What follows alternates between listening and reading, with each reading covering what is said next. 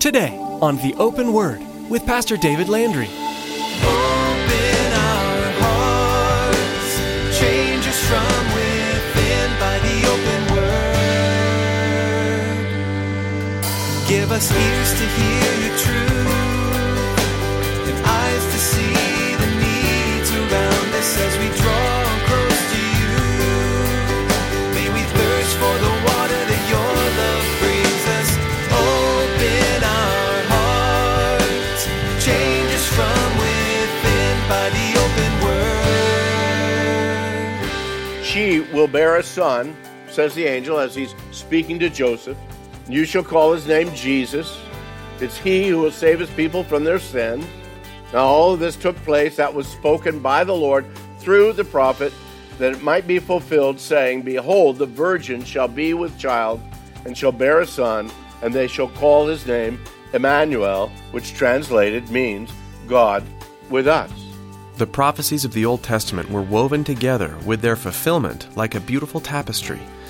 As Jesus walked on the earth, it was hard for many to see how he fit into what they expected of a Messiah.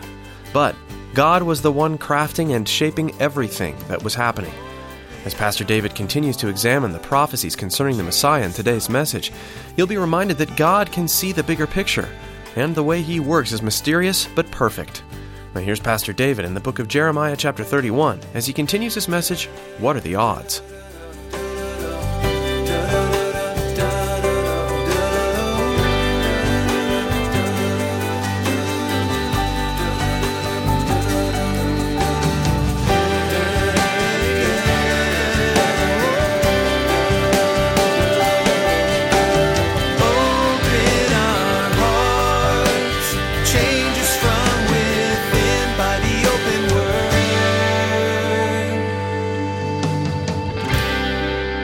Back in Jeremiah chapter 31, we read the words, Thus says the Lord, a voice is heard in Ramah, near Bethlehem, lamentation and bitter weeping. Rachel, who is buried in Bethlehem, weeping for her children. This also refers to the weeping of all of her descendants who were physically in Rachel, who would be born later, refusing to be comforted for her children because they are no more. And we know of the fulfillment when we look again in Matthew chapter 2, as Herod goes in, and he because he was deceived by the wise men, Matthew chapter 2 tells us he was exceedingly angry, and he sent forth and put to death all the male children who were in Bethlehem, and in all its districts from 2 years old and under, according to the time which he had determined from the wise men. Then was fulfilled, which was spoken by Jeremiah the prophet, saying, A voice was heard in Ramah, lamentation, weeping, and great mourning. Rachel weeping for her children, refusing to be comforted because they are no more. Well, guys, even with these 8 very simple, straightforward prophecies, we can really see how God had planned all of this in Jesus' life from the very beginning. None of these things happened by accident. Now, I want to back up a little bit, and I want you to get into your word with me a little bit as we look at just a couple more, or actually some of these prophecies that we've already looked at. This whole idea of being born as a virgin. You got your Bibles there. Turn to Isaiah chapter 7. And then you can also put a hand or a piece of paper in Matthew chapter 1. In Isaiah chapter 7, down in verse 14, the scripture says, Therefore the Lord himself will give you a sign. Behold, a virgin will be with child and bear a son, and she shall call his name Emmanuel. That's interesting. The Old Testament word for virgin is Alma, and it's used about 5 or 6 times in the Old Testament. And in all of the cases, it's actually intended to refer to a virgin. And this is confirmed, again, in the account of the New Testament. Flip over to that Matthew chapter 1 and look down beginning in verse 21. In Matthew 1, beginning in verse 21. She will bear a son, says the angel as he's speaking to Joseph. You shall call his name Jesus. It's he who will save his people from their sins. Now all of this took place that was spoken by the Lord through the prophet, that it might be fulfilled, saying, Behold, the virgin shall be with child and shall bear a son, and they shall call his name Emmanuel, which translated means God with us. So the Old Testament declaration of a particular incident that had a near fulfillment, but it also spoke prophetically of a further fulfillment. And that's what, again, as Matthew writes in the New Testament, speaks of fulfilling that very prophecy. The Greek term for virgin is pathenos, and in the Greek, it's unmistakably, it's not just a young maiden. No, this is a young maiden, again, who's not given herself to a man. The Old Testament says that the Messiah was to be born of or to a virgin. A miracle, absolutely, obviously a miracle. And then the New Testament account once again verifies it very solidly, both in Joseph's declaration to the angel as well as Mary's declaration to the angel, that again, she was still a virgin. But for a moment, let's look at another thought. I want to draw your attention to Genesis chapter 12. Genesis chapter 12, beginning in verse 1. In Genesis 12, verse 1, the Lord said to Abram, "Go forth from your country and from your relatives and from your father's house to the land which I will show you, and I will make you a great nation. And I will bless you and make your name great. And so you shall be a blessing, and I will bless those who bless you, and the one who curses you I will curse. And in you all the families of the earth shall be blessed." Now you got to figure here, this is a promise of God coming to Abram, a man who is barren, who is married to a woman who is barren. And they were both well advanced in years. And yet God comes and he speaks to him and says, "You're going to be the father of a great nation." And at this point in time, he's father of absolutely no one. He and Sarah, they've never been able to produce a child. But the promise is that out of his loins, out of his body, again, would come a great nation that through him, by means of his offspring, would come blessings to all the families of the earth. Not only would he have offspring, but he would have offspring that would bless the entire world. Now, actually, verse 7 there in chapter 12 ought to be added right with verse 1 to 3, because Genesis 12:7, there's a phrase that's very, very important. The Lord appeared to Abram and said, "To your descendants I will give this land."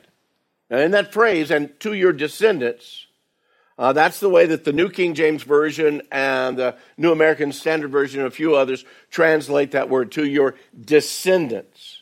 But the actual Hebrew word translated as descendants is the word zerah. And zerah is the singular word seed, not multiple seeds. To your seeds it will happen. And do you see the problem with the translation? To your descendants. No. What God is saying is to your descendant, to your seed. It should read, "To your seed I will give this land." In the translation, I think, again, they did a real disservice to the prophetic message that's found in this passage. God promises Abram that he's going to have a nation, literally, from him. But it's going to begin with one child. And we know that the child of promise wasn't Ishmael.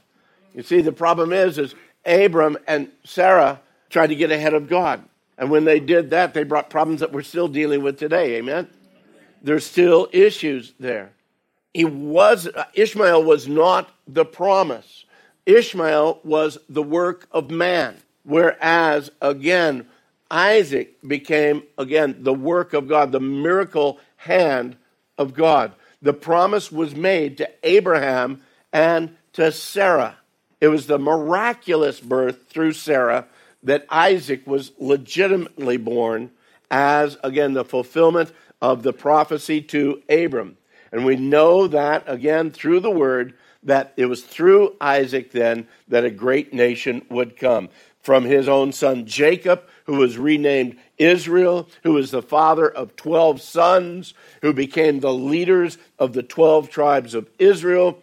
Together, these 12 tribes became that great nation. And again, as they grew under Egyptian bondage, the nation itself was actually birthed once they were broken free from the bondage of Pharaoh and went to possess the land that God had given them. This is the nation that received the oracles of God. This is the nation that received the law of God. This is the nation that received the truth of God and the scriptures and the covenants. All these things that Paul speaks about in the book of Romans. And by means of that great nation, Israel, all the nations of the earth are blessed by and through the hearing and the believing of the word of God about Jesus of Nazareth as Messiah. And then we come into the New Testament, a real quick verse. Look at Galatians chapter 3, 16. By the way, there are some rich verses throughout your New Testament in chapter 3, verse 16. Several different books. Chapter 3, verse 16. Awesome. Just take that time to study that sometime. In Galatians chapter 3, verse 16, a very, very important text of Scripture. Here is the interpretation, really, of Genesis 12 that we just looked at. In Galatians 3:16, it says, "Now the promises were spoken to Abraham, and to whom? And to his seed." And Paul comes in very clearly. He says, he does not say, "and to seeds," as referring to many, but rather to one, "and to your seed." And Paul brings it out. He interprets it for us. That is Christ. So Genesis 12 is saying that through the loins, through the body of Abraham, would come this great nation, and from that nation would come the Messiah, who is the great blessing to the whole world for those that will receive him. We also he comes as a descendant of Judah. Okay, so of the 12 tribes, there's only one of those 12 that Messiah comes through.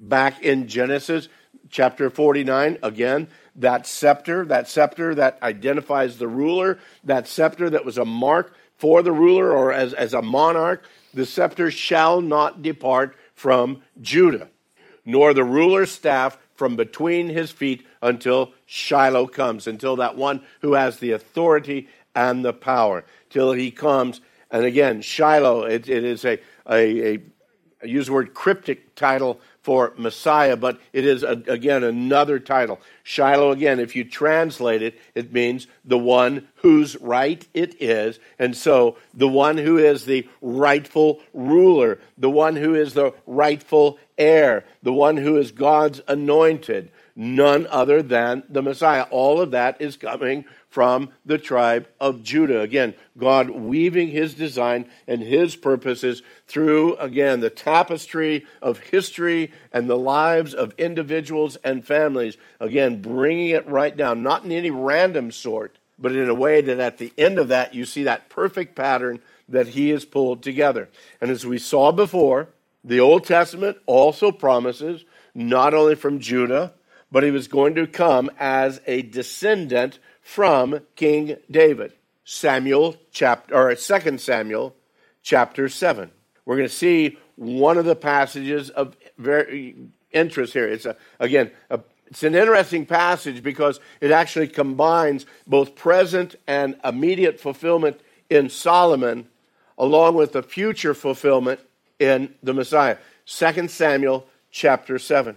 These two are drawn together in really what's not an uncommon factor or manner in the Old Testament. There can be prophecies that have a near or a close fulfillment, and then there's also a far or distant fulfillment. A near fulfillment, a far fulfillment, again, common in many prophecies. It's kind of the idea of a prophet looking out and he sees a close mountain. He makes that prophecy, but God has something even greater beyond that he may see, he may have some understanding, or he may not. His prophecy is going to be fulfilled soon, but God also has a greater fulfillment in the Messiah. We see that in many of the prophecies of the Messiah in the Old Testament.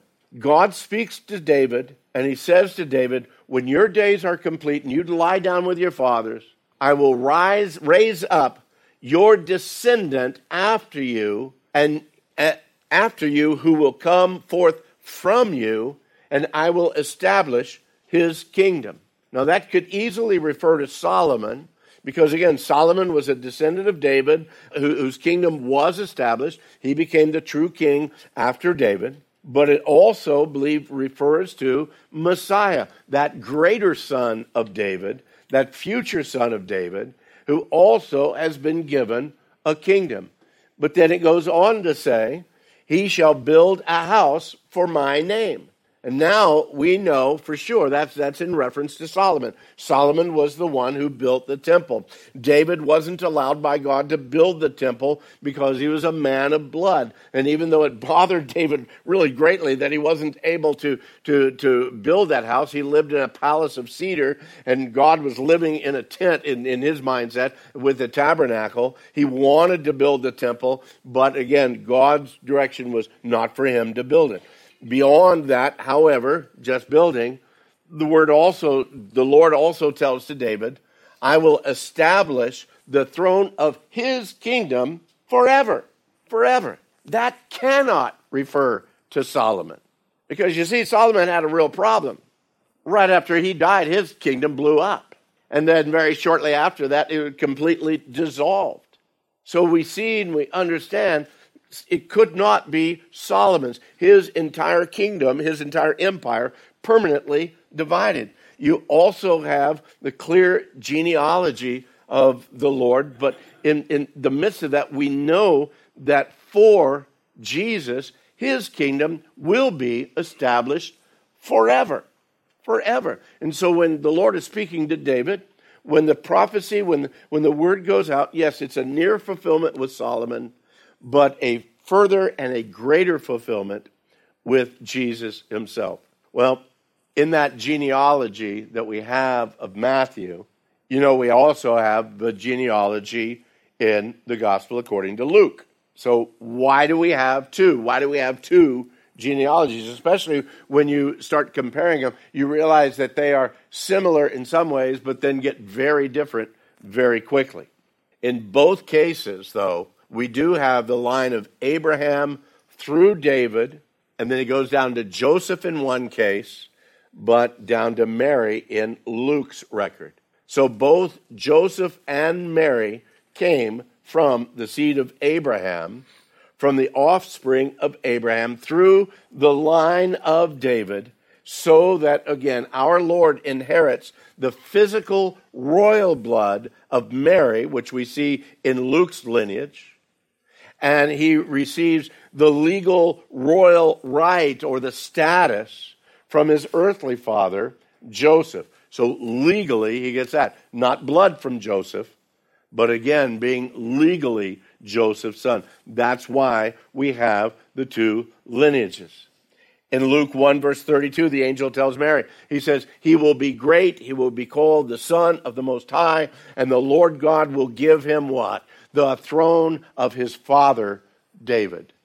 Again, coming down through both lines, both Mary's and Joseph's. He will receive the throne of his father, David. Certainly, he was born in the line of David, unmistakably. And that's why both genealogies are given to us there in the New Testament, just to verify that on both sides. It's also why when it came to the census that's spoken of in Luke, that again they had to leave from Nazareth and come down to Bethany, because both of them were of the line or the lineage of David. And so they had to come down to Bethlehem, the city of David, the house of bread. Bethlehem means the house of bread. Micah, again, we looked at this a moment ago. Micah spells it out. It's Bethlehem Ephrathah. There was actually two Bethlehems during that time frame. There was a Bethlehem up in the area of Galilee. Then there was the small, little, insignificant Bethlehem that was there just outside of Jerusalem. So again, when Micah declares that, he nails it. He brings pinpoint. No, it's Bethlehem Ephrathah, the small one, the insignificant one.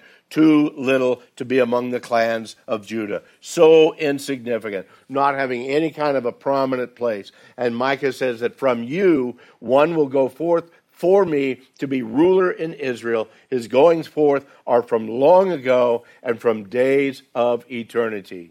The eternal one born in Bethlehem. Look with me, if you would, in Matthew chapter 2. Matthew chapter 2. Just look at the words there. After Jesus was born, where? In Bethlehem of Judea, the days of Herod the king. Behold, the Magi from the east arrived in Jerusalem. And they were saying, where is he who is born King of the Jews? You see, they understood there was a prophetic fulfillment happening before them right then. We've seen his star in the east. We've come to worship him. But when Herod the king heard it, he was troubled, and all Jerusalem with him. And gathering together all the chief priests and the scribes of the people, he began to inquire of them where the Christ was to be born. And even his chief priests and his scribes came to the understanding, he's to be born in Bethlehem of Judea. Good, they knew their Old Testament. They knew Micah chapter 5, verse 2. He's going to be born in Bethlehem of Judea, for so it has been written by the prophet. And all the priests and the scribes knew that. For so it has been written, and you, Bethlehem, in the land of Judah, are by no means least among the rulers of leaders of Judah, for out of you shall come forth a ruler who will shepherd my people, Israel. It's interesting, the Old Testament even alludes to the fact that our Lord was also going to come out of Egypt. Hosea chapter 11, verse 1 speaks about the fact that when Israel was a youth, I loved him, and out of Egypt I called my son. Out of Egypt I called my son. Not just the nation coming out of bondage of Pharaoh. What else is going on here?